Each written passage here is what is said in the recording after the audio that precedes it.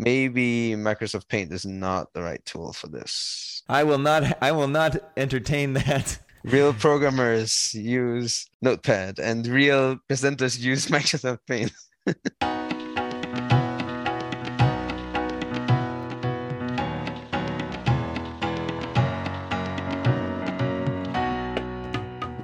Welcome to another episode of ArrayCast. I'm your host, Connor, and today we have with us four panelists. We'll quickly go around and do brief introductions and then hop into a couple announcements. So we'll start with Bob, then go to Stephen, then go to Marshall, and then go to Adam. I'm Bob Terrio. I am a J enthusiast. I'm not a professional programmer. I'm working on the J Wiki, and that is keeping me really, really, really busy. I'm Stephen Taylor. I'm a Q and APL programmer, and I also run something called Iverson College. I'm Marshall Lockbaum. I'm a former J programmer. Then I worked at Dialog, and now I make BQN. I'm Adam Brudzewski, full-time at Dialog, doing APL, programming, and teaching. And as mentioned before, my name's Connor. I'm a research scientist / C++ developer at NVIDIA, and in my free time, I'm a huge array language enthusiast. So I think for our announcements, we're going to start with one announcement from Stephen, then we'll go to three from Adam, and then I've got kind of a post-fix update on the meetups, and then we'll have another post-fix thing by Bob, and then we'll hop into today's conversation. Okay, on Sunday, the 25th of September, from 2 to 4 p.m. London time, Iverson College is holding an online workshop session on getting into vector programming. This is for Q programmers who've made the transition from some other language to Q, is looking for how do you do things in a vectory way? How do I do things without loops? How do I make sure that I'm using the facilities of Q for iteration? If you'd like to join this, please contact me personally. My email address is very short. It's sjt, that's Sierra Juliet Tango, at then the number 5jt.com, sjt@5jt.com. That's Sunday, the 25th of September, 2 to 4 p.m. London time. Right, then there's a new thing in the APL world, yet another new thing called the Jot.Times. It's actually a revival of an old APL newsletter title, but you can find it on apl.news. That's the whole URL. And it's basically just a news aggregator for blog posts and other things that are published around any type of APL and APL dialects. Then I have this weekly thing going on called the APL Quest, which consists of a meetup in the APL Orchard chat room. And the people are there fairly advanced. And then I make a follow-up video to that. And based on feedback, I've now started to lower the level to be really introductory. So if you're completely new to APL and array programming, these new videos, beginning with the one that's the last, or by the time this gets out, will be the last couple of videos. It's the 2016 round, I think. Then everything will be explained, so you should have a good chance of being able to follow along. And finally, there's a user group called APL in Barcelona, and it's global, despite the name, for now at least. And they're just starting a new 4-part series of meetups. The first one is September 17th, so you might just make it if you hear this as it comes out. And it's a discussion on Iverson's notation as a tool of thought. That might be something interesting to participate in. All of this, of course, goes in the show notes. Awesome, yeah. And I would highly encourage folks to check out the apl.news, aka the Jot.Times. Do you know who runs this? Because it's pretty cool. Yeah, I mean, it's one of my colleagues that has set it up. But on this, and I had no idea that Paul Mansour has been, I guess, has his own blog and has been solving little LeetCode problems just in blog style. And they're very, very nice to look at because they have the correct Unicode font, etc. Anyways, some things that I did not... I recognize some of the articles in here. I've definitely seen them, but not all of them for sure. So you might want to check out also the APL Wiki has a page called blogs, and it lists all the blogs that we know of that publish APL content. Awesome. Yeah. We'll throw obviously links for all this stuff in the show notes, but definitely cool to be exposed to content like I didn't even know about this. So getting to learn things from my own podcast. Fantastic. The thing that I wanted to mention was just a kind of a short recap. So if you're a regular listener, you will know that I helped run along with Morten Kronberg and Dialogue and a couple other presenters, Lib Gibson in the Toronto meetup, and then Josh David in the New York meetup, who've been both guests on past episodes. We had the two APL meetups, so September 1st was the Toronto one, and September 7th was the New York one. Just want to say thanks to all the folks. If you happen to be a listener and you came out, it was a ton of fun from my point of view. I got to meet not only Josh and Morten, who have been past guests on the podcast, but also a ton of other folks that over the last 2.5+ years that I've basically sort of entered the array language community. Folks like Rohan and Rick Proctor. I'm sure I'm forgetting a few names. And I have met a couple people that were also there. Devin McCormick I'd met before. But anyways, just awesome to meet people in person. And then outside of those meetups, I got to have a couple, meetings with folks, that either were or weren't at the meetups that were in New York or in Toronto because people were, in town and close. And hopefully, I think I talked to Morten and we might be doing something like this going forward, not necessarily in Toronto and New York. We might try different cities, but maybe once a year or maybe 2 times a year to try and do something like this, which would be super awesome. And for folks that weren't able to attend in person, my talk will be re-recorded and posted on my YouTube channel this coming Saturday if everything goes going to plan. So if you're listening to this, it will probably already be online, or if not, in a few hours, it should be online. And I know that Morten is planning on re-recording, and we did manage to record Lib Gibson's, and we're going to be trying to put that online somewhere. And Josh Davids from the New York meetup said that he plans on giving his potentially at a future conference like Appleseed. So all of the different talks should be hopefully available at some point in time. And whenever they become available, we'll make sure that we have links in the show notes so that people can check them out if they're interested. When you do your talk, are you going to do it live like you did the last time with people watching? Or are you gonna... I don't think so. I will do a premiere version where I'm in the comments answering questions, but it is my observation that a pre-recorded premiering talk does better metrically, aka with views afterwards, than a live talk does, because I think people view it as a live stream, and also you have less control. Like, you can monitor your time, but if you're pre-editing and polishing it, you can make sure that it's nice and tight. Whereas my last live stream ended up, I think part of it was that it was a 2-hour talk, because I realized, I can just go as long as I want. As people, if they're interested, will drop off or not drop off. But yeah, that's a long answer to what could have been a short answer. No, it won't be live, but I'll be in the chat to answer questions. And potentially, if folks want, I can think about setting up like a Jitsi or a Zoom if they want to do like a live Q&A after, to sort of replicate the fact that I can answer questions live in a live stream. That is the one advantage, that there's a little bit of an opportunity to do more interaction. So I've just managed to create a whole bunch more work for you. Yeah, it's okay. Setting up a Jitsi link at the end is not too much work. So anyways, from that, we'll skip over to Bob, whose, I think, last sort of announcement and conversation will bleed into today's topic, which we'll mention in a sec.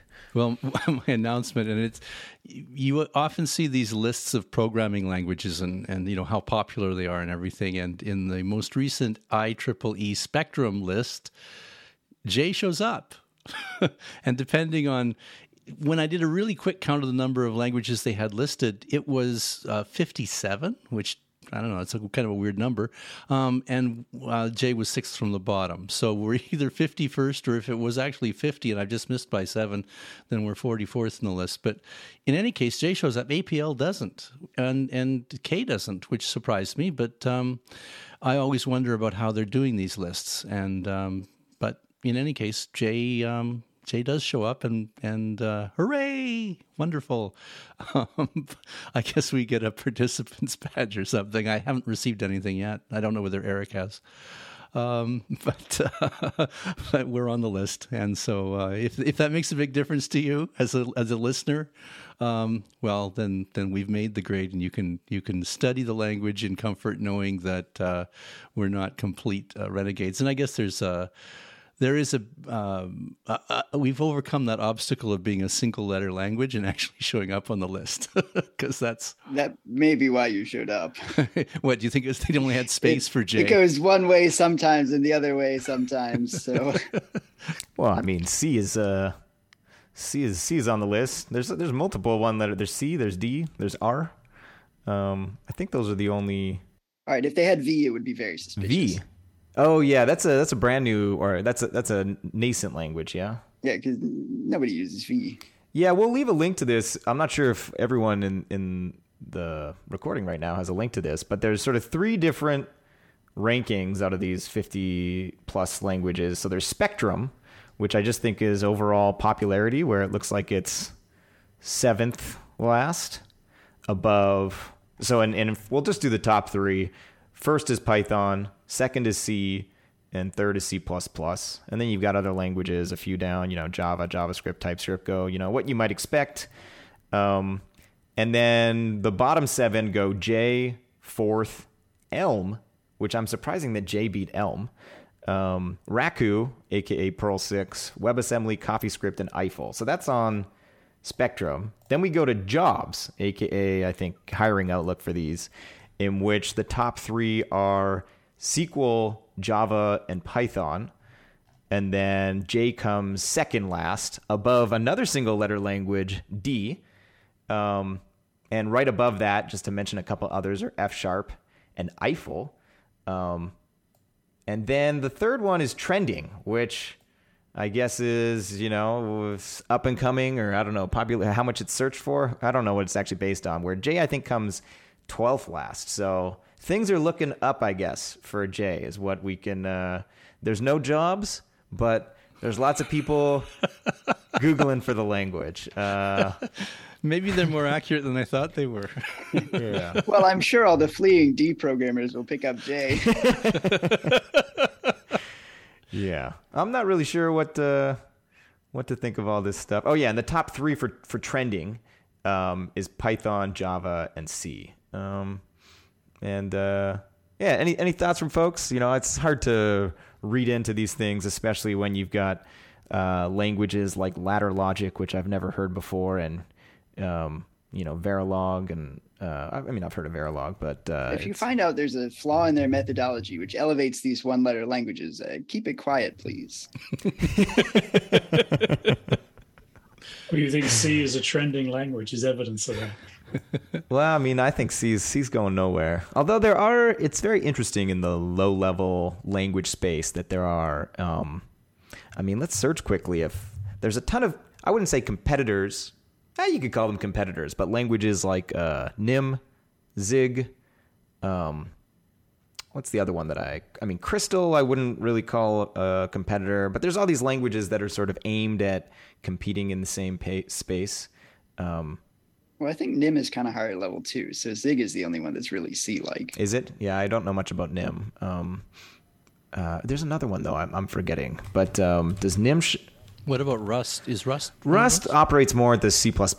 Like if Zig is to C what Rust is to C++, I just upset, I'm sure 10% or 50% of our listeners because Zig doesn't have any of the safety stuff. But the point being is that, I think Zig is definitely trying to compete in the C space, whereas Rust is trying to compete in the C++ space. Asterix, all the different language features and what they do well. But Nim doesn't show up.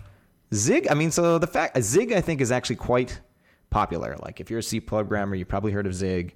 And I do know quite a few folks that are doing things with Zig. So the fact that J is on this list, I'd be interested, was this curated by a single person, or was there a survey, or... I think if they're looking at academic sources at all, that'd be a very trailing indicator. So you wouldn't see newer languages in there as much. Yeah. There's another indicator called TIOBE, the importance of being earnest. And I remember seeing a tweet. I'll have to find it. Maybe we can throw it in the show note links. But someone was like, we should completely disregard this. I can't remember why, but it has something very odd, Delphi/Object Pascal comes in at number 13, above languages like Swift, and Visual Basic is a top 20 language.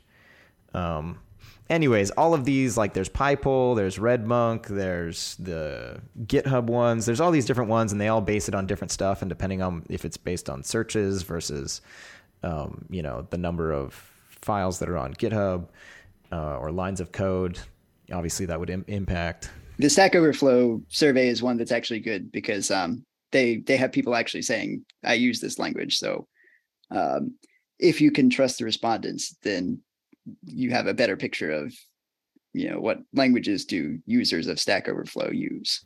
Anyways, it's interesting. If folks are interested, check out the link. And I guess we'll kind of segue into today's topic, which we will start off by deciding what we should actually title. I had suggested the title of this podcast being The Essence of Array Programming Languages.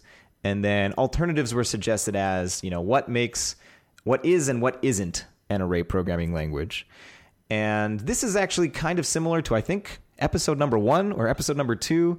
1 and 2, I can't remember which order it was, but one was what is array programming, and the other one was why do we like array programming. I think the why we like it was number 1. I think that was the first one, yeah. And then we talked about in the second episode sort of what makes a language an array programming language. So this is kind of the same thing 30x episodes later. But the reason I wanted to talk about this is that I recently, as a part of sort of the talk that I gave at these meetups, created a repo called Array Language Comparisons, where I'm comparing APL, J, BQN, Q, Nial, Futhark, Single Assignment C, Julia, R, and NumPy, which technically isn't a language, but it fits in the space. And I basically started creating these little tables of small little idioms, like how to do row reversals versus column reversals in a matrix, etc., and have run into a few things that exist in certain languages but not in other languages. And it got me to thinking, like, what really is the essence of an array programming language? Specifically, one of the things that came up really quickly is that I didn't really realize that K and Q don't have, and I think this has been mentioned on the episode, I just, it didn't stick in my memory when someone said it, is that K and Q don't have, I don't know what you call them, but true higher dimensional arrays. And because of that, they don't really have a concept of rank the same way that like J, APL, and BQN have. And from sort of diving into it a bit more, really the view of K and Q, and there's a couple articles online that talk about this, is that, Arthur Whitney really combined sort of two languages, like the array language APL and Lisps. And it almost in my mind has me thinking of K and Q as almost like a hybrid array language that has some differences from APL, J, and BQM. And then looking at other languages, like it wasn't clear to me, but when I first looked at Nial, which is spelled Nial, is a language that came out of Queen's University, which, fun fact, is where Ken Iverson did his undergrad. I'm not sure if there's any coincidence or relation there. But when I first did some like array math where I, did try to calculate if a number in a vector, a rank 1 array, is less than another number, you get back a list of ones and zeros, aka booleans. But I got back like lol, like LO, and I was like, what is this? And I literally thought like I had broken something. And I at one point had thought that, oh wow, they represent Boolean arrays different from numeric arrays. But later on, it's because a numeric array is just 1 space 0 space 1 space 0, etc. Whereas this Boolean one shows up as L0 L0, which I realized is the closest and O are the closest alphabetic letters to ones and zeros, and it's like a terser way of representing or basically writing a Boolean array, which I thought, wow, this is so broken. Like, I don't want two different things. Like, they should be the same thing. But I think later on I realized that they actually are the same thing. They're just a different way of spelling it. Anyways, I'm going to stop my ramble, and we can now open the discussion to, because I'm interested to hear, what the panelists here think. What really determines, like, what are the features that if you have like a little checklist of these are the things I would expect to see in array language that you're surprised when one doesn't show up. And yeah, we'll go from there. Stephen, go ahead. This is right very, very simple. I think it's kind of minimal. There has to be a vector notation. There has to be a way of writing out a vector which doesn't involve actually constructing it. Well, hold on. How do you even distinguish between those? And so in original Iverson notation, you would write vectors as open paren 1, 2, 3, 4, close paren. Does that count? No. So Iverson notation was not an array language. Oh, I'm sorry. In the original Iverson notation, was that comma a function? Like catenate, as it subsequently became? No. No. Okay. So my point here is if the comma is representing catenate or join, then your vector, your array, is being constructed. And what I'm proposing here is that kind of like basic for an array language is that you can write a vector. You don't need to construct it out of operations. Well, so part of the foundation of the APL2 family, Jim Brown's whole one thing he was very interested in starting this extension of APL was that he said stranding should be a general notation. And as part of that, I would interpret that as saying stranding is not a notation, but an operation that works on multiple values and combines them all. So by that criterion, I'd have to say that APL2 is not, and that includes dialogue and pretty much, I mean, any actively developed APL today, NARS 2000. Even BQN is like that, right? Even though it uses a symbol, but if you could still call that an operation. Yeah, BQN is much more explicitly like that. Yeah, you got to read my lips. I said vector, not array. No, but we're only talking about vectors. So in stranding, it doesn't matter whether it uses an explicit symbol or not, does it? Not after you parse it. Right. And I would disagree anyway with that whole thing. Okay. How often do you actually write literal arrays out when you're programming? Sure, for teaching and demonstration purposes, but when you're dealing with real data, you can easily have a large program that doesn't have a single array listed anywhere.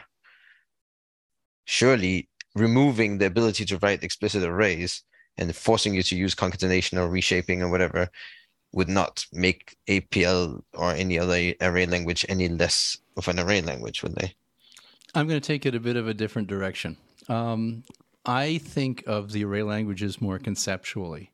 So although in an array language you don't have to program like you're using arrays. You can do things on a scalar level. It's quite permissible. It's not the way you would usually use them because you're sort of like I guess, driving a car around and only using one cylinder. But, if you really want to do that, that's fine. The thing I find is what an array language allows you to do and actually encourages you to do is not think about scalars, but to think about groups of numbers and their relationships. And when you get to those groups of numbers, you think, well, there's no difference. If I add 1 to an array, I get 1 plus every item in the array. Even that really simple thing, you're no longer thinking about adding 1 to each item in the array. You're thinking about changing an array as a group by adding 1. And to me, that's array-style thinking. And that can be extended into very complex kind of array operations such as transpose or reverse or rank so that you can control those arrays in ways you can bend them, fold them, and move them around. But the whole time you're not thinking about the single numbers. You're thinking about the relationships between the numbers in that array. So it's the structure itself that encourages you. I don't want to say forces because you don't need to do this, but it encourages you to think about the relationship between all the different numbers and the operations you're putting on them. And to me, a language that causes you to think or gives you the tools you need to think that way is an array language. Could we say that is implicit iteration? So for a lot of the primitives, iteration is simply implicit. You need to learn how the implicit iteration works, but once you grasp it, as you say, you stop thinking about it. You mentioned transpose, which arguably is not an iteration. I think Connor would call that an algorithm, but I think the same point goes. So just to recap, Stephen Taylor, your observation, or I don't know what the best word is, indicator of an array language is being able to write a literal vector, or for vector languages at least, which was, and I kind of got lost when Adam was saying if you go, 3-4 reshape of a sequence of numbers, that doesn't count as, like, you need to have a way for basically writing a matrix literally. So just to clear that up, or what, did you say something slightly different than that? I did, but 3-4 reshape is an excellent example. The 3-4 is a vector, and it'd be a good example, a counterexample to what Adam's saying. You don't need to write vectors in code. Yeah, you need to write 3-4 reshape. Oh, so specifically you were talking about rank 1 arrays. You don't necessarily need to be able to represent higher dimensional arrays literally, but you should have a convenient expression that doesn't require, brackets or something like that. That's why I limited it to vector. So vector is a rank 1 array of where all the items are the same data type. And I guess I'm really just saying, if you have a language in which you can't write a vector out, then you're not even in the running. And so does that exclude, because there's a lot of languages, the first that comes to mind is C++. You can reach for a library utility called, vector, or one that's literally called array, but it requires you reaching for that, it's written in a library, so that doesn't count. It has to be in the language is what you're saying. Yeah, well, I mean, there's the question of like C array initializers, right? Because when you compile the C code, it's just going to stick all the values that you gave it in the data segment of the program.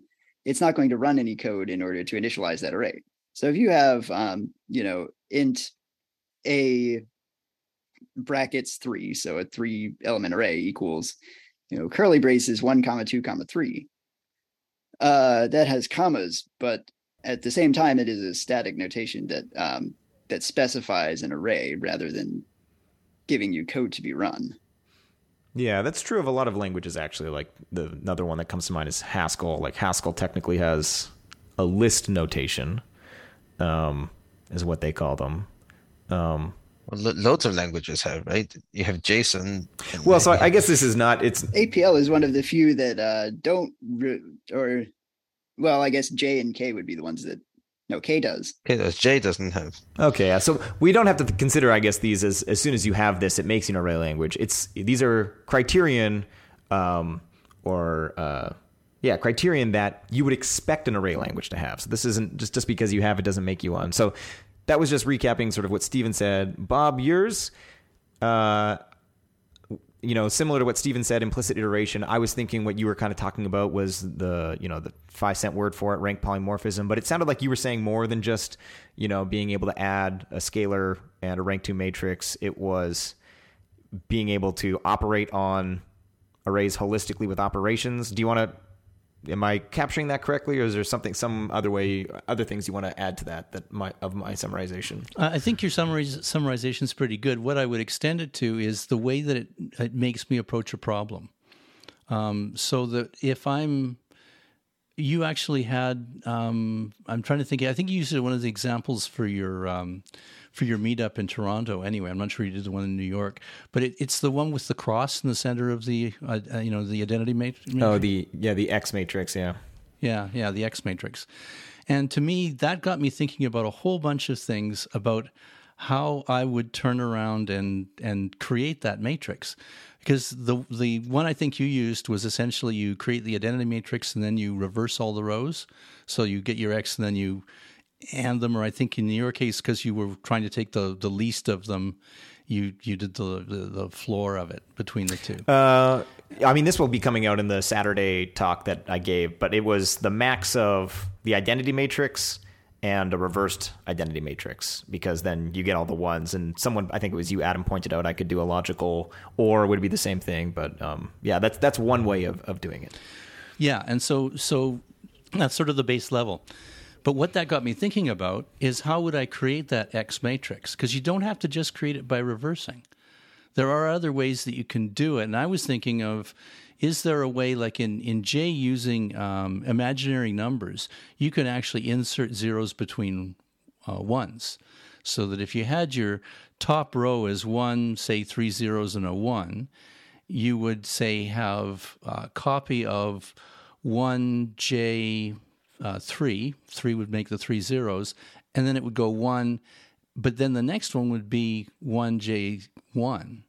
And whether you could do a count going up in your imaginary numbers, so 1J1 gives you 10, 1J3 gives you 1001. Essentially, you would create a scalar, or not a scalar, a vector of your ones and zeros, but by using these imaginary numbers in an ascending or descending scale. And I haven't really played around with this, but it just started to get me thinking that way. Is there a way to actually create this X matrix a different way? And in that different way, are there advantages in solving some problems? A language that encourages me not just to go, okay, you do it this way, but what are the relationships between these different positions? Do I index into it? Are there different counts I can use? Are there different ways I can get in and change the specific spots I want from ones to zeros? And can I do that in terms of thinking about a matrix? I could go in and just index by saying this one turns to 1, this one turns to 1, this one turns to 1. That would be almost a scalar way of doing it. But I would be looking for ways to do it as a matrix. Is there a transformation I can do to create that? To me, that's what an array language allows me to do. It takes it up to a different level. Not saying I always do that, but often when I'm solving a problem, if I can solve it one way, I'm always looking for that other way. Is there a simpler way that this falls out? And one of the people I think of a lot in this case, a lot of the people on this panel can do this really, really, really well. But the other person I think of always is Roger Huey, who he'd create 3 characters and do something that you suddenly realize, okay, I get what's going on here. You do a sort and you do this and you do this and suddenly something that would take what you would use maybe 5 or 6 operations can be done in 3. And there's just an elegance to that. And that's what I see in array languages. They allow you to think that way. They allow you to do those kind of things. Whereas when you go to languages that are not array language but can represent arrays, such as C++, you're doing an awful lot of work just to work the array. You're not even at the level. If you get it working, it's just like, oh, I'm done. Thank goodness that's done. I'm moving on. But an array language allows you to work with an array and then play with an array. And to me, that's what an array language does. Yeah, I'm about to kick it to Adam. Probably, I'll see if I can anticipate what you're about to say. When I was going to say this is that while you were saying that, Bob, I had tweeted out a preview of one of the slides of my talk, and Adam had posted a couple different solutions specifically with respect to creating that identity matrix, one of which I would have never thought of and was beautiful. So I'll get Adam to explain that, and then I'll check before. Is that what you were going to say, or were you going to say something else? No, I was just going to come with my bit on what it means for something to be an array programming. All right, we'll cue it up. Do you recall, or do you need me to refresh what you did? I recall this thing, but you got to give me a link to that tweet because I don't remember what I wrote. All right, I'll explain. I'm sure as I get 3 words into it, Adam will remember. He took so the way I did identity matrix was by just going iota a number, and then you do an outer product equals, and then maxing that with the reversal row-wise of it, and you get your X matrix. Adam did it by basically doing the same outer product equals, but on a different sequence. He didn't use an iota sequence. He used an sequence that was basically iota, and then taking that iota sequence, reversing it, and then taking the minimum of those 2 sequences. So you basically get like a mountain, 1, 2, 3, 2, 1. And then if you think about that and you do an outer products equal on that, you get your X matrix, which when I first saw that, I worked through it and I was like, what? That doesn't work.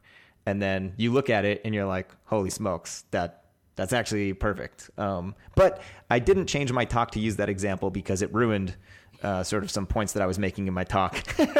So instead I said, if you're thinking there's a shorter solution, go find the tweets, and you might have found one that some folks like Adam found online.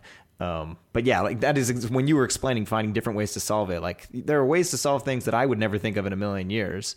And then you just start to see these patterns. I'm not sure, Adam, if you want to add anything to that, or just hop straight to what you think array languages are, or what's the essence? What do you expect to see in them? No, I think you covered that. Well, If you didn't, we'll leave a link to the tweet. I'll find it later. And it is a cool exercise to work through. Yeah. I think I would like to say that an array language is something where the array is the core data type. That doesn't mean there couldn't be other types of collections of things, but I see a lot of programming languages that have all kinds of collections. They have sets and I don't know, node collections and tuples and whereas in array languages, I think they have in common that any collection of things is always going to be in an array. And then you have this set of powerful operations that you can do on the array. And that's your whole thing. I've heard Connor on the ADSP podcast say, like, which data type should we reach for this thing or for that thing. For the array programmer, in an array programming language, that question never comes up. How should I represent this? Well, I'm going to represent it as an array because that's pretty much the only thing I've got. In K and Q, you have... Yeah, the question is which array? Yeah, right. And the exact structure of the array, sure. In K and Q, I have a little bit more of a choice. And they have some tables and maps and so on. And J has some sparse arrays. But basically, we're always working on arrays. And this bothers me when I have to write some JavaScript. So my JavaScript looks very not JavaScript. I do array programming there. So I'll do some query selector thing and then so I get all the nodes that match something. But unfortunately, that's like an HTML node collection thingy. I don't know, and no array operations work on it. But luckily, JavaScript allows me to write this square brackets with 3 dots in it, and magically it becomes an array, and now I can start working. Right? Same thing goes for string operations. Right? So obviously strings are just arrays of characters, but that doesn't work. But luckily, JavaScript allows me to put square brackets and 3 dots around it, and now it's an array, and now I can do my work. And then I just have to remember to do the join with a quote at the end. So because, yeah, whatever. See, that kind of thing, right? Where, yeah, you can do this in other languages, but it's not the obvious way to do it. And that, I think, is the important thing of array programming. The exact vocabulary or acceptation, that's not the main thing. But thinking in arrays and always mapping over arrays and things that reasonably can be automatically mapped over arrays are automatically mapped over arrays. Marshall, do you want to round out our panelists' opinions on the criterion you expect to find in? I guess I can. So I'm remembering that when I was at Dialogue and gave my talk at LambdaConf that was mainly on the outer product, I gave at some point a definition of array programming as meaning that everything is an array. So this is true in APL and J, definitely. I think most Kers would say this is also true of K. It's the case that even if you have one number, that number is inherently an array with 0 axes. And in K, this is a little weird because axes don't mean quite the same thing, but most programmers would interpret an atom that's not nested at all as having 0 levels of nesting, and those levels of nesting are axes. So it's also a 0-axis array. And then I made BQN, which doesn't do this and has values that are not arrays. So maybe BQN just isn't an array language. But I mean, the way I think of it now is kind of really just that an array language is one where the primary influence is Ken Iverson's APL. And that's kind of just all it is, because there are several different features of these languages that come together. So you've got you do have the focus on arrays, the use of arrays as a single data type. So there's only one way to represent things mostly. I mean, if you know your layout, there's one way to represent that layout. There may be different layouts that represent the same idea. And then there's the syntax that's based on, the particular way that Ken kind of took mathematics and made it uniform by turning everything into a function and operator. So some languages like Neal don't quite work the same. They change things to words. I think Neal actually Neal goes left to right, but it has a reasonably similar expression syntax, but it changes that up a lot. But at the same time, it's getting all its array ideas from APL, so it's still very similar. And then other things, you do have the symbols, which Neil definitely doesn't have. The use of saying that the most important functions, the ones that you use all the time, those are primitives, and they're written with one character and maybe 2 or 3 in J. So yeah, my definition would just be something where the primary influence is the APL programming language. Interesting. So now we've got one of the criterions from Stephen being a way to write arrays as a part of the language. Bob was implicit iteration, and also too, kind of at the end of it, it sounded more of a school of thought, the way that it changes that you approach problems, and that, you know, the playfulness of the language. You see one solution, then immediately start thinking of a next solution. Adam said the core data structure being an array, and then Marshall, maybe one of the most interesting ones, is that it's a very loose definition where the main inspiration was at least traceable back to Ken Iverson's APO. So yours is probably the most generous definition that you could call the most number of languages array languages. Well, I don't know, because it rules out stuff like Julia and NumPy, because those even MATLAB probably. I mean, those are more inspired by like LAPACK and stuff like that. Let me toss something else into the mix here. Bob and I guess I was saying earlier that a key thing is that a lot of iteration is just done implicitly. And I would add to that there must also be iteration primitives. So for when the implicit iteration isn't the iteration that you need, you've got primitives, operators or functions, however you term them in the language, which will specify how the iterations to be done. Oh no, I have to protest. That was ruled out. APL 360 as an array language. What, it doesn't have a reduce?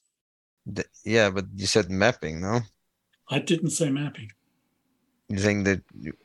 No, I think Stephen was talking about iterators. Not, I mean, I can see where you would take it to mapping, but I think if you're just talking about a way to use an operator that will allow you to do multiple things without too much effort, that's probably, is that what you're thinking of as an iterator, Stephen? Yeah, simplest example would be each. Yeah, but APL 360 had no each and no rank and no way and no for loops.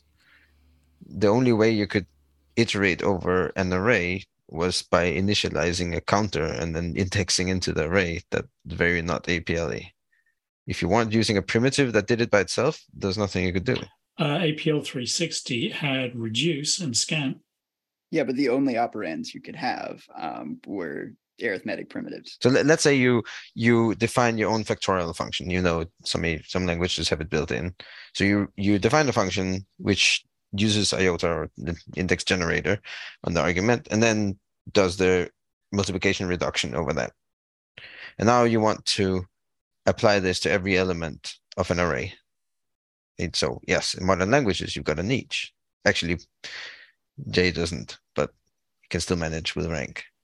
Well, the standard library has an each. I'm not sure where you're coming from with this. Are you arguing that APL 360, on my definition, cannot have been an array language?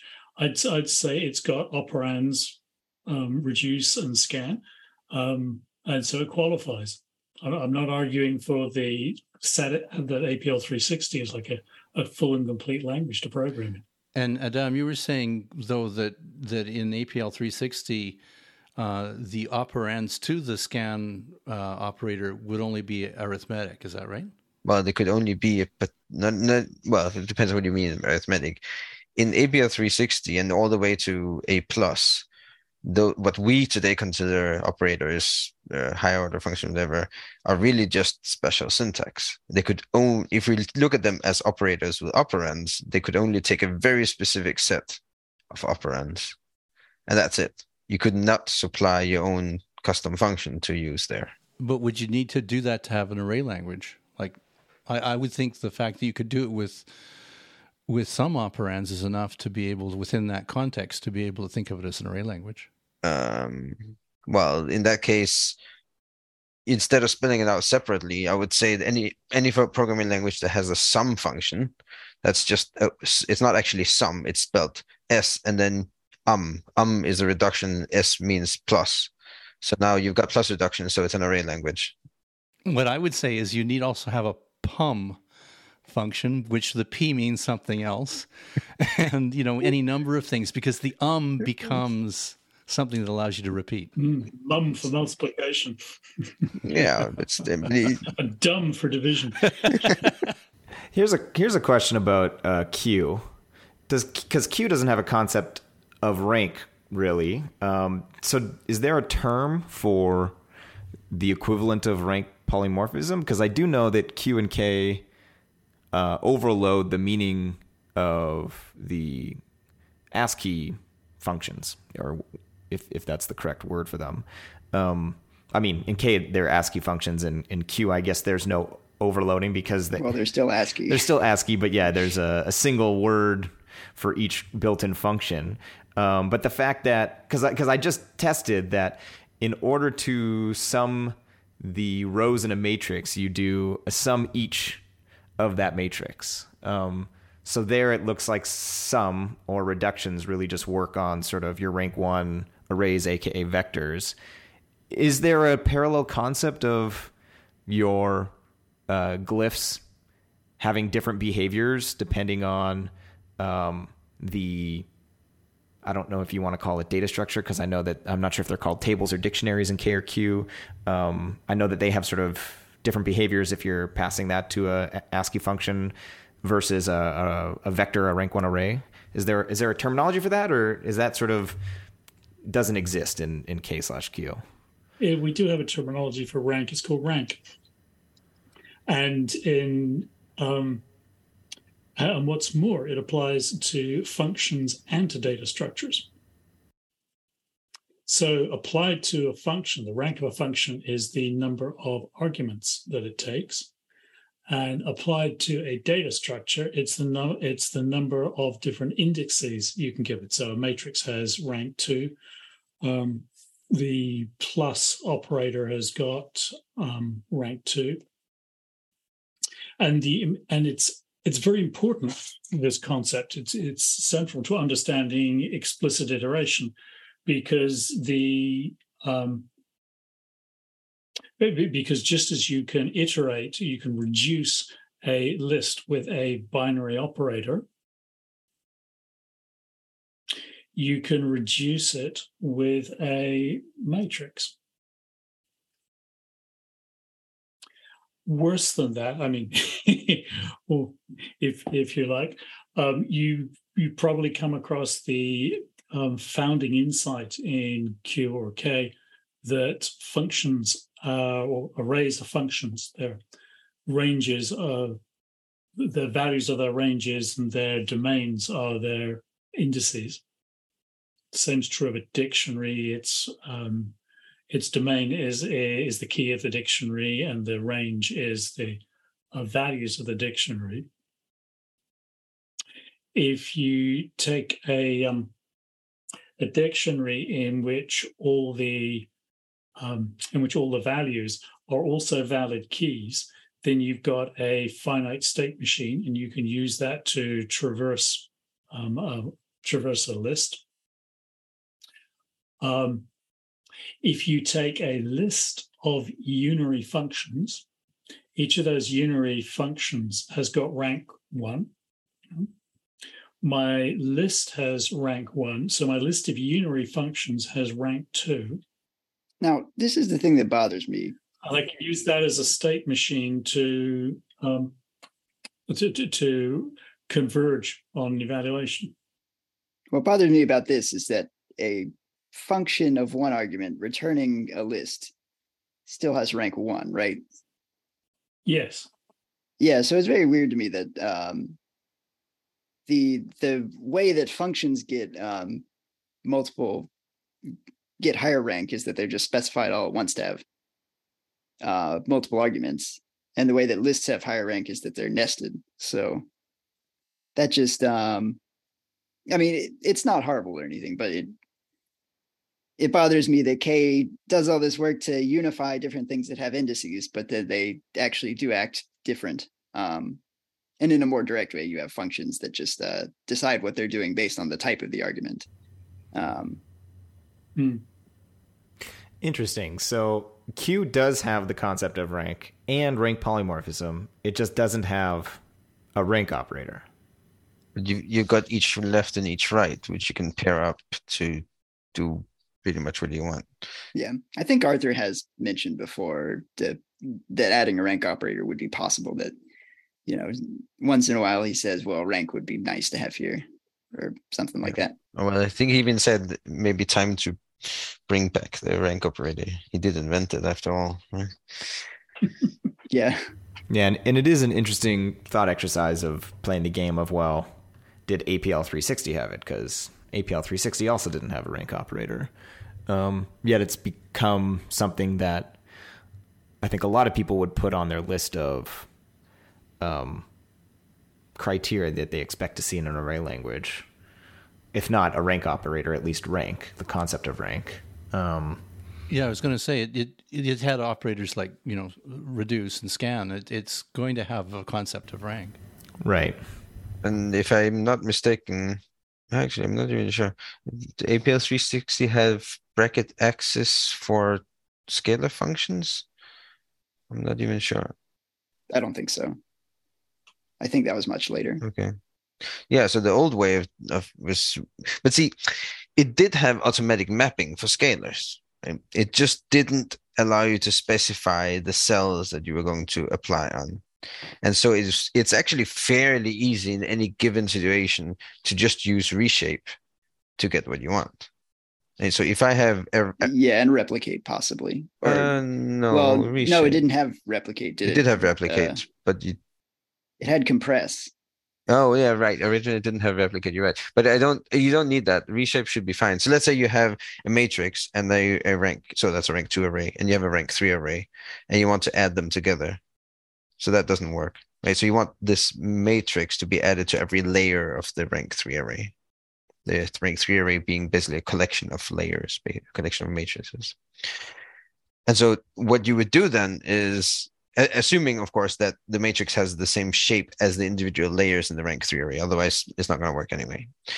So all you really need to do is take the shape of the rank 3 array and use that to reshape the matrix, because reshape is cyclic. So we'll just reuse the same data over and over and over again, just stacking layers on top of each other. And now they have the exact same shape. The scalar operation will work. And the reshape is what gives you a replicate, because it's cycling through them. Well, it's not a replicate. Because replicate does n copies of this, and then n copies of the next element, and then n copies of the next element. And that's not. So what you could do is you could have increased the rank by adding a leading axis and then replicating along the leading axis, but without replicate, you couldn't do that. So the traditional way of doing it is reshaping. Yeah, I think people mostly use reshape, but it is possible to do this with outer product too. And then you can add an axis to the beginning or the end by doing, you didn't have an identity function. So you do outer product addition with a vector of zeros on one side. Yeah. Well, you could do a dyadic transpose on the outer product. Yeah, probably. Hugely wasteful, but again, the traditional way of doing it was definitely reshape. I've seen that code in the wild. Yeah. And so you could do this, and it's only really slightly awkward. It's us array language enthusiasts as opposed to the people who actually need to make money using the array languages that are all enamored with rank polymorphism and rank operator and all this fancy stuff.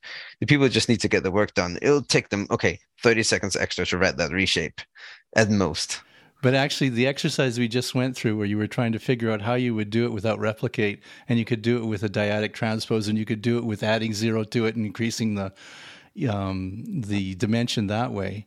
That whole exercise is exactly what I was talking about. When you're working with an array language, you start thinking about these things in these concepts because you have operators that work on the entire array, and you think you're not thinking about the individual numbers. You're thinking about what I can do to transform this array. It's all in the transformation and the way it makes me think. And to me, that's what makes it an array language. And it has to do with the terseness, because if there's too much work involved in doing that, I'm not going to be able to follow what you're talking about. But knowing array languages, as soon as you say dyadic transpose on a, on the matrix I'm working with, I go, oh yeah, no, that would work. That would be interesting. Probably not efficient, but I know what you're talking about. I don't think the symbols are so important for that.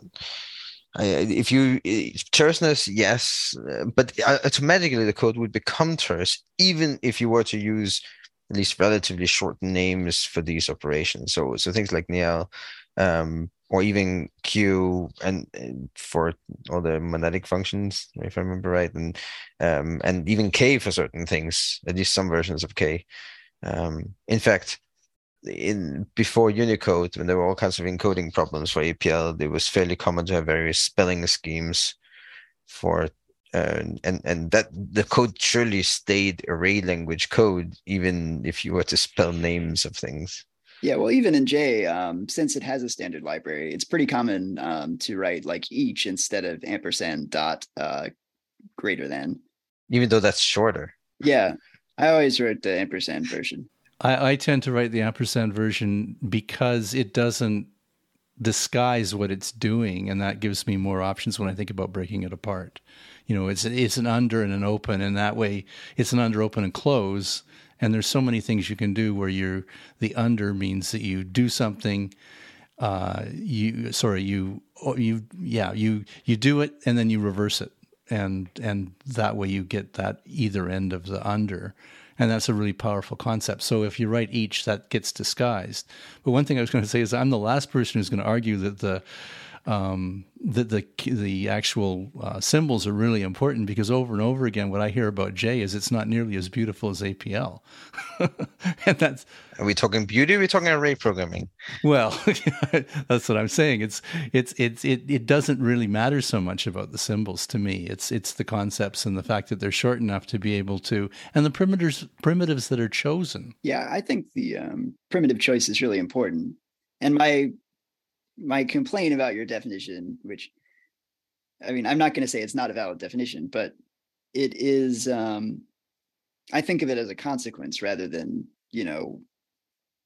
it's something that comes out of being an array programming language instead of something that makes it an array programming language. So I think it's... Wait, which definition are you arguing with, Masha? The definition where an array programming is one that like encourages you to think in terms of entire arrays and operations on those. So I think of Iverson's vision as sort of one way to encourage you to bring you into this way of thinking. But I also don't think it's necessarily the only way. And yeah, I don't think that consequence is what makes something an array programming language at its core. Oh, let me pick up on that. I think it's a really interesting point, Marshall, because Adam, you were saying earlier that you were doing array programming in JavaScript. If I understood it right, it's like when you have to write some JavaScript, you naturally favor array-based approaches. And if I was following that, it reminded me of when I was learning PHP and I got into trouble when I had to ask questions because I was reaching for array techniques and writing in functional style. And so the answers I got back to my questions were aimed at a much more experienced and sophisticated PHP programmer than I was. I mostly didn't understand them at all. It's been often said how influential Iverson and APL has been on other programming languages. And we've seen how array capabilities have been kind of copied or replicated in other languages. And when in JavaScript, for example, I find myself using the array features, I often have the experience of like, this is all right as far as it goes, but it's not the real thing. So I have a picture in my mind of the array paradigm having spread out, having rippled and diffused through the programming language space. But wherever it's moved to, it's kind of got stepped down.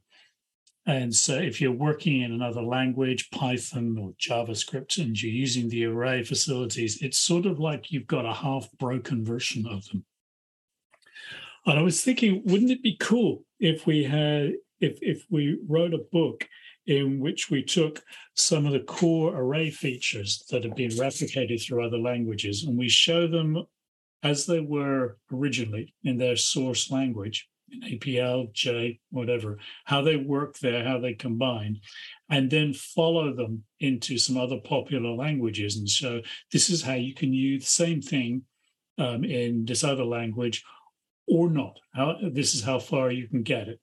So that would be of interest, I guess, to kind of computer language philologists who are interested in how these ideas spread. But it will also be a practical use to people who are working in other languages and would like to use array features and know that they're using them to the greatest extent that they're available. Yeah, let's do that. Okay. You in this, Connor? You know more languages than anybody I know. Hey. I'll write a forward. How about that? Yeah, forward by Connor Hexter, host of the ADSB and the RayCat. The rest of the book written by panelists of ADSB, the podcast. Well, I should push back against this mindset that, APL is the source and everything else is downstream. Because, one, factually, I think a lot of this stuff was developed in other languages independently, which I'm not sure whether you're saying that or not, but Lisp definitely was pretty early to getting a lot of things like map, and I think it got reduced from APL, but filter definitely got on its own. So a lot of this same style of thinking, they're pretty simple concepts. They, if you have a certain mindset approaching programming, they do just emerge. And the other thing is, I think that the thing that we're approaching is not necessarily APL. Like APL is part of the approach. So where Iverson came from was this linear algebra, and you can see that there's all sorts of. He directly tells you where things come from in linear algebra. So we have the idea that like the outer product is a specialization of the inner product, which I think, Iverson definitely did eventually, completely disavow this. And J, it's called table, and there's no relation. I did the same thing in BQN. So I also think that that APL is definitely throughout the 80s, it was like working on sort of purifying this vision of array programming, as opposed to this thing that happens to be derived from mathematics. And I do hope that work continues. No, I just want to say it does, right? But very effective what you're doing. I hope so. Well, BQN's pretty much fixed now. So it's not something I wanted to spend my whole life on. And, I've at least the design of the primitives, I think, is good enough. Whoever makes the next language can add their own improvements. Yeah, I was going to say, this is where I hop in and say, this is fantastic. This is exactly what I hoped it would be. And I now consider this podcast my personal think tank, where whenever I need a question answered or I'm having thoughts in my head, I just come here, I throw it at you folks, and then I just sit back. Because, this is... It turns out that Connor was actually preparing for some talk at some C++ conference or something, and he just something he couldn't figure out, so he threw it at the think tank. He was literally sitting back too. He was just taking it all in. No, this is. I did sit back for a while. At one point, I was thinking. There was a few of us at one point that were all had our eyes looking upwards at the ceiling. But yeah, this has been fantastic. The two things out of this that have really both been eureka moments, hence why I was sitting back and listening, is I think implicitly in this conversation, there's a delineation that we've all been talking about, but not explicitly mentioning what that is. At least this is, it's a eureka moment for me. Maybe other folks will disagree. But the first observation is that I think there's a delineation between array languages and Iversonian languages. And in my head, it's a Venn diagram where array languages is a superset of Iversonian languages. And this, at least for me, the school of thought and the way that it changes the way that you think goes inside the Iversonian. Well, actually, yeah, goes inside the Iversonian. Well, actually, no. Does this Venn diagram work? Maybe it's not a superset. I got to slow down.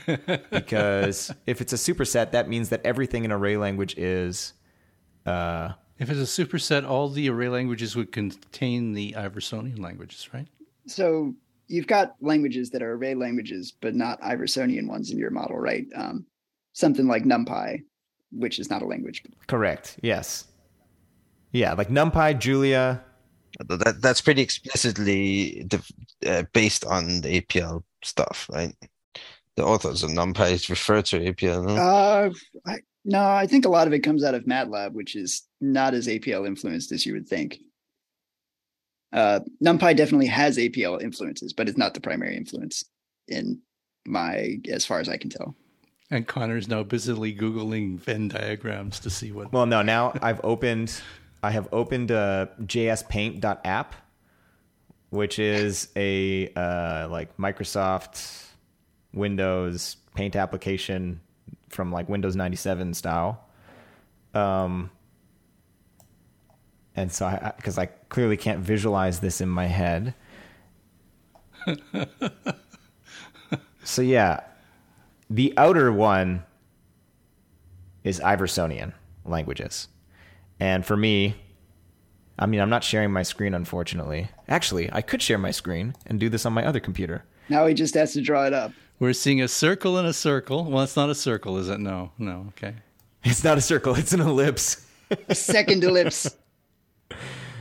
All right, so now we've got inscribed circle inside another one. And so Iversonian. And this is where, maybe I need to think a little bit harder. How do I where's my paintbrush? Yeah, the outer circle is Iversonian. Or maybe it's the area outside it. I don't know. Right. I've got this completely backwards. Let's do this again. Iversonian languages is the inner circle. So I think that's what I said at first, but then somehow I confused myself. And then array languages is the outer circle, and inside is APL. So the title here refers to the circle that's inside them? And then definitely on the outside is NumPy, Julia, R. So then the question becomes, is Futhark? I would put Futhark outside. Yeah. Yeah, Futhark is really interesting to talk about because... And I would also put single assignment C. And the reason, and so this brings me to my second eureka moment. So the first eureka moment is that there's this delineation between Iversonian languages and array languages. And I think the things inside Iversonian languages that differentiate them from array languages are the school of thought and the way it makes you think that Bob is referring to. I don't think, in my head, this makes you ineligible to qualify for being an array language. But I do think it's essential to what sort of Ken Iverson preached with his languages. And I also think combinators are a massive part, and that's the thing is, so APL, Dialog APL ended up, but, and so actually maybe there's actually a different circle here. What Connor has drawn now is an outer group, a giant one called array languages, where he's put Futhark and single assignment C outside of that. Things like NumPy, Julia are inside. I suppose also MATLAB and Mathematica and so on would be in there. Inside that, we've got Iversonian languages, APL, J, BQN, K, I suppose, APL 360. Now, Connor has added an overlap with the Iversonian languages that he's called combinator languages, but the way he's drawn it now is it's entirely inside array languages. And that can't be right? Oh, yeah. I see where you're going with this. You're correct. Yeah. It has to overlap, but go all the way to the outside. Yeah. I see what you're going. Maybe Microsoft Paint is not the right tool for this. Come on. Yeah. I will not entertain that.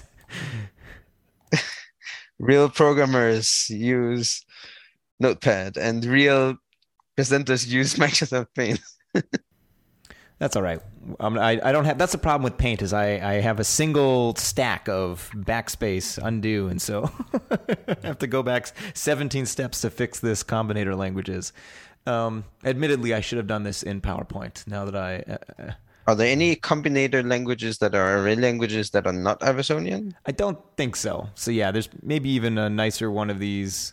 But we're good with this now. And I might put where does Cozy fit in here? I don't know enough about Cozy. I might put Haskell down here. And so that's actually the ones that we haven't listed yet. So Q, I don't know enough about Q, but I don't think they have a rich support for combinators. Like, do they have the Q and K? Neither does K. So I'd like to two exhibits here. One is in K, it is fairly easy because K has functions as first-class citizens to write your own combinators. People generally don't, but there's nothing preventing you from. Another exhibit would be APL2, which does have operators, user-defined operators. It doesn't have very many built-in ones, but it's very simple in APL2 to define your own combinators so that you have all these combinators that you want.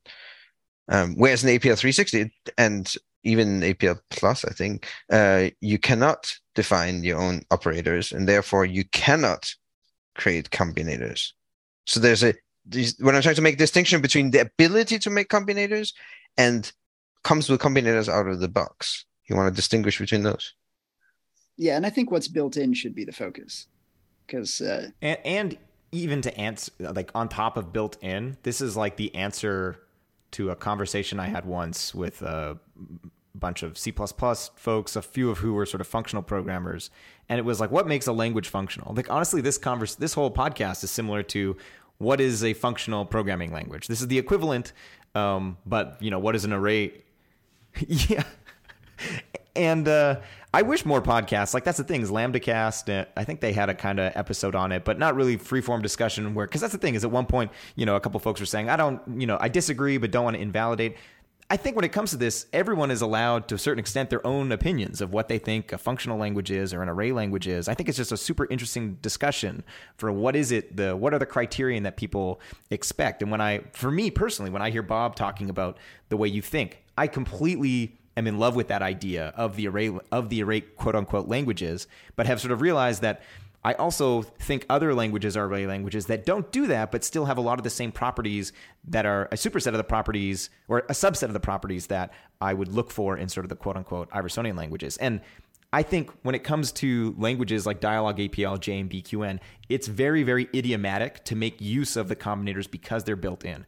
Also in Haskell, you don't have a full set of combinators, but it's also very idiomatic to use, flip, which is the C combinator, and join, which is the W combinator. And there's something called app, or the applicative functor, which doubles as the S combinator. These things are super, super common to be used in Haskell, even though they don't come with the language. There's only one that comes with the language, which I believe is the B combinator, which is the dot operator. But I think it's less. Does it come as a... Hold on. If you install Haskell, so all you have to do is write an import statement in your program, and you get it. Correct, right? But so it comes with the language, but it's not. It's in a library, but I think it's less important whether it's in the language versus in the library. The question is, what is considered idiomatic use? Is the average, Haskell or BQN or APL programmer? Because that's the thing is when I was having this conversation with the C++ devs talking about what is functional programming, that's what someone's response is like. Technically, where does Swift fall, or where do languages like F# that are both object oriented and functional? And even for that matter, Haskell, it's a pure functional language, but there are corners of the language where you can do a bunch of unsafe stuff and start writing code like C. And his response was that because the majority of Haskell programmers program in a very sort of pure functional way, it's considered a pure functional language. But if the norm was for everyone to be doing like C low-level stuff and pointer mapping and whatnot, it wouldn't have the same reputation. Anyways, that's one take, whether it's correct or not. is a different conversation. I'll stop talking though for a sec. Do people have comments about anything that I've said in the last couple minutes? It sounds to me like what you're talking about, though, is the paradigms of the languages, right? There's an array programming paradigm. There's a Lisp type programming paradigm. There's object-oriented type paradigm. Whenever you're talking about paradigms, you're talking about ideas that might not be as strongly represented in the other languages, but the concepts could be there. It's just that that's not primarily what that paradigm, addresses or works with. And to me, it's interesting, like with combinators, you see them across different paradigms, that you get functional programming like Haskell, sort of in terms of combinators similar to combinators used in APL or J or BQN. But it's almost like combinators are something that could be considered cross-paradigm, but actually maybe they are a different paradigm as well, as opposed to, the lambda calculus, which is, again, a different paradigm for looking at operations that way. Obviously, a programming language needs some kind of sequential storage, right? Every programming language pretty much has arrays of some sort or lists of some sort to store data. But many languages don't really have any facilities to directly work on arrays. Some don't even have some, right? You have to loop over and add up. So having arrays is definitely not an indicator of being an array language. Every language has arrays of some sort.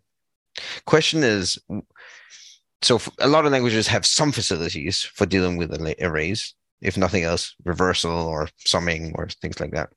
If you take away all of those abilities, those languages will largely remain functional in the sense that you can still use them. You have to write something differently, but you could still use them. If you take away the ability of a language to deal with arrays directly, and that causes the language entirely to fall apart, like you can't do anything anymore, then I would say it's a proper array language, possibly a Iversonian type thing. And I would say that's the case for all of these APL type languages and Q and K. Right? If I remove the ability to operate on entire arrays in Q or K, you can't do anything anymore. All right, we're at the hour and 20-minute mark here, and we got to start to wrap this up. So we will come back to this. This episode will be titled, actually, what is it going to be titled? We'll figure out the title offline. And there will be a second part 2 of this that we'll call Iversonian languages versus array languages. Maybe that'll be full stop, or maybe we'll do versus combinator languages versus functional. We'll get all the SEO optimization. But before we end, I think we should talk about very quickly Futhark and Q and K. So I think Q and K will be quicker. Where do people think Q and K belongs? I think it's outside the combinator languages circle. The question is it inside the Iversonian languages circle? Well, I think it's actually more obviously an Iversonian language than it is an array language, because all these NumPy and R are definitely pretty focused on multidimensional arrays. Obviously, APLJ and so on are. And K and Q, along with Julia, are mainly focused on one-dimensional arrays, I think. Like Julia, if you just ask for an array, you're going to get a one-dimensional one, right? Like that's a default. So I might even say that, yeah, Q and K are Iversonian, which is the category that I've been calling array languages, but they don't fit into this other category, depending on how strict you are about the boundaries. Certainly you can program as though you're using multidimensional arrays. You can think of them as multidimensional arrays, but they don't work in quite the same way as APL and J arrays. Should we quickly hear from our resident KQ expert, Stephen? Do you want to agree with or not agree with the fact that Q and K are being placed in the Iversonian languages? Yeah, absolutely. Solid core Iversonian. All right. We'll do 60 seconds from Marshall Lochbaum on thoughts on Futhark, and Does it live outside of this? I've for folks that are watching this on YouTube, you'll see that it's living outside all the circles right now. Go ahead, Marshall. Yeah, so the Futhark does call itself an array language. But what I see from reading is this is much more about how it's implemented than what the programmer is exposed to. But it's interesting because these levels like have a lot of interface between each other. So on the programmer side, Futhark looks like kind of a restricted ML family language. It's a lot like Haskell or OCaml or all the other stuff in the ML family. But in order to make sure it runs on GPUs, you have a lot of restrictions on like what your types can be. And it has to, a lot of things have to be possible to be resolved when it compiles. So when you're programming, you end up thinking about, how are all my arrays laid out? You have to say, what type is this? And the type has to fit into an array model, basically. So in one sense, it's just like a sort of like Haskell that's been cut down to fit into an array model. And in another, it's like array programming that you express through Haskell. So I don't know quite what to make of that. Yeah, I didn't even really get to talk about my second Eureka point. The first one was the delineation, and we're going to do a hard stop in a couple minutes here because, we've definitely gone over. But like I said, we'll promise part 2 of this, which we'll call something similar. And the preview of the second Eureka point is that, Stephen mentioned implicit iteration. We've talked about rank polymorphism and just not having to be explicit about your indices. And I realized that rank polymorphism, I have semantically attached to the rank polymorphism model inside of JBQN and Dialog APL. But I think really rank polymorphism is just an umbrella term for any way to deal with rank polymorphically. It doesn't necessarily need to be, and the secondary thought to that is that, a lot of these are leading access rank polymorphism. So you could acronymize that to LARP. But there's also trailing access rank polymorphism. And then there's also the rank polymorphism of Julia and NumPy, where the default of your operations is just to reduce everything to a single number. So when you sum a matrix, you just get back a single number. Whereas, and I don't know what you call that. I've in my head been calling it axis agnostic, but it's really only axis agnostic by default. And then, I think I said something in a past episode where I said, that the reverse function of NumPy flip doesn't even work correctly. That was wrong. It actually just calls the two different. I was using axis equal to 1 and 2.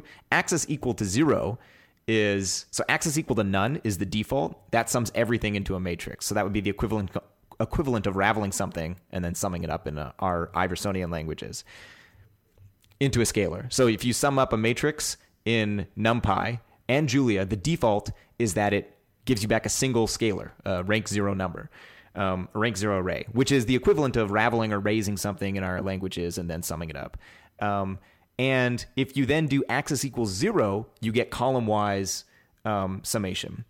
And I think I switched. I was going from reversing to summing, but reversing will reverse column-wise, and summing will sum column-wise with axis equal to 0. And then axis equal to 1 is the row-wise one. And I think in a past episode I said I tried to do axis equal to 2 and it doesn't work, and they just have a hard-coded, flip UD for up-down. So even though that is a hard-coded thing, they do actually have the general concept of rank. It's just backwards. Anyways, I'm going to stop talking. We'll talk more about the fact that I think rank polymorphism is this umbrella term, and if you have any facility in your language for dealing with rank such that basically you don't have to explicitly map, which is what Futhark does, and which is why I have sort of Futhark outside of the array languages, is that I was very surprised that when I got to Futhark, I had, in order to sum up the basically lists of your lists, because they represent their matrices as just like lists of lists, you end up having to map like you do in Haskell or any sort of functional language. Any last final thoughts before we wrap this up, which we're close to this being our longest episode after I said we were going to keep these short, but then I got carried away with my Venn diagram. It's all my fault. And I'm not sure what we say to those people who might only be listening to this on their podcast during their walk or something, because that's how I'm going to listen to it. If you get a chance, the diagrams and everything are fairly they show things fairly well. But I don't think, having watched people create the diagrams, there's any way that you would be able to follow it on audio. There will be, we'll put a link up for the YouTube of the actual video of the diagrams being created. And honestly, that's fairly entertaining as well. So, I mean, even if you can't watch the video, we can certainly can save this, and we can link to that image. Like, say, if your bandwidth can't handle that. Well, I'm about to tweet this out in like 3 seconds. We'll link to the tweet. I plan on creating a polished version of this, and definitely look forward to the part 2 of this, because we haven't really even talked of all the languages, single assignment C, and there were some topics I was hoping to get to, like representing Booleans as ones and zeros and small things like that, because there's a bunch of things that I think we could still continue to talk about in this sort of domain. I just think we should all be listed as collaborators on your dissertation when it gets published. If it ever gets published, yes. And no, I'm not doing a PhD currently. That was a joke from Bob. But if I ever do, I'll put this. It'll probably be on this. Yeah. All right. Any last thoughts, comments? I guess I said that a second ago. Folks can contact us at ArrayCast. Contact at arraycast.com. Show notes will be in, and there will be a YouTube up that people can take a look at and follow this along. Or, as Dan pointed out, we'll put a link up to the actual still graphic as it is now, probably, because it's sort of complete and is interesting. Well, I'd say it's probably complete with some definition, but I'm sure if once I post this, people are going to say, "How come you didn't include language X?" And sure, that'll be good for people commenting and whatnot. But I think it'll be interesting as a reference going forward too, because hopefully we can get some folks to talk about languages that aren't really represented, like Niao, and even languages that are array languages but outside of Iversonian, because I think definitely we've been focusing on the Iversonian languages rather than sort of the broader picture of array languages. So it'd be cool to talk to folks, on Julia and NumPy and R and stuff like that. So I'd like to just mention that API Wiki has a couple of family tree of array languages, which is not really family as much as showing that there's some influence going from here to there. That might be, if you like this kind of content, you might like that. Yeah. And while we're mentioning links, Marshall himself actually also has I think we've mentioned this before on the podcast, before you were a regular panelist, is I think it's the functional programming post, but it has very similar to this Venn diagram of functional languages and array languages, and sort of how BQN fits into that Venn diagram. But it also mentions a ton of other ones, it's a super interesting read if you like this kind of programming paradigm kind of stuff. All right. With that, we will say, happy array programming. Happy array programming.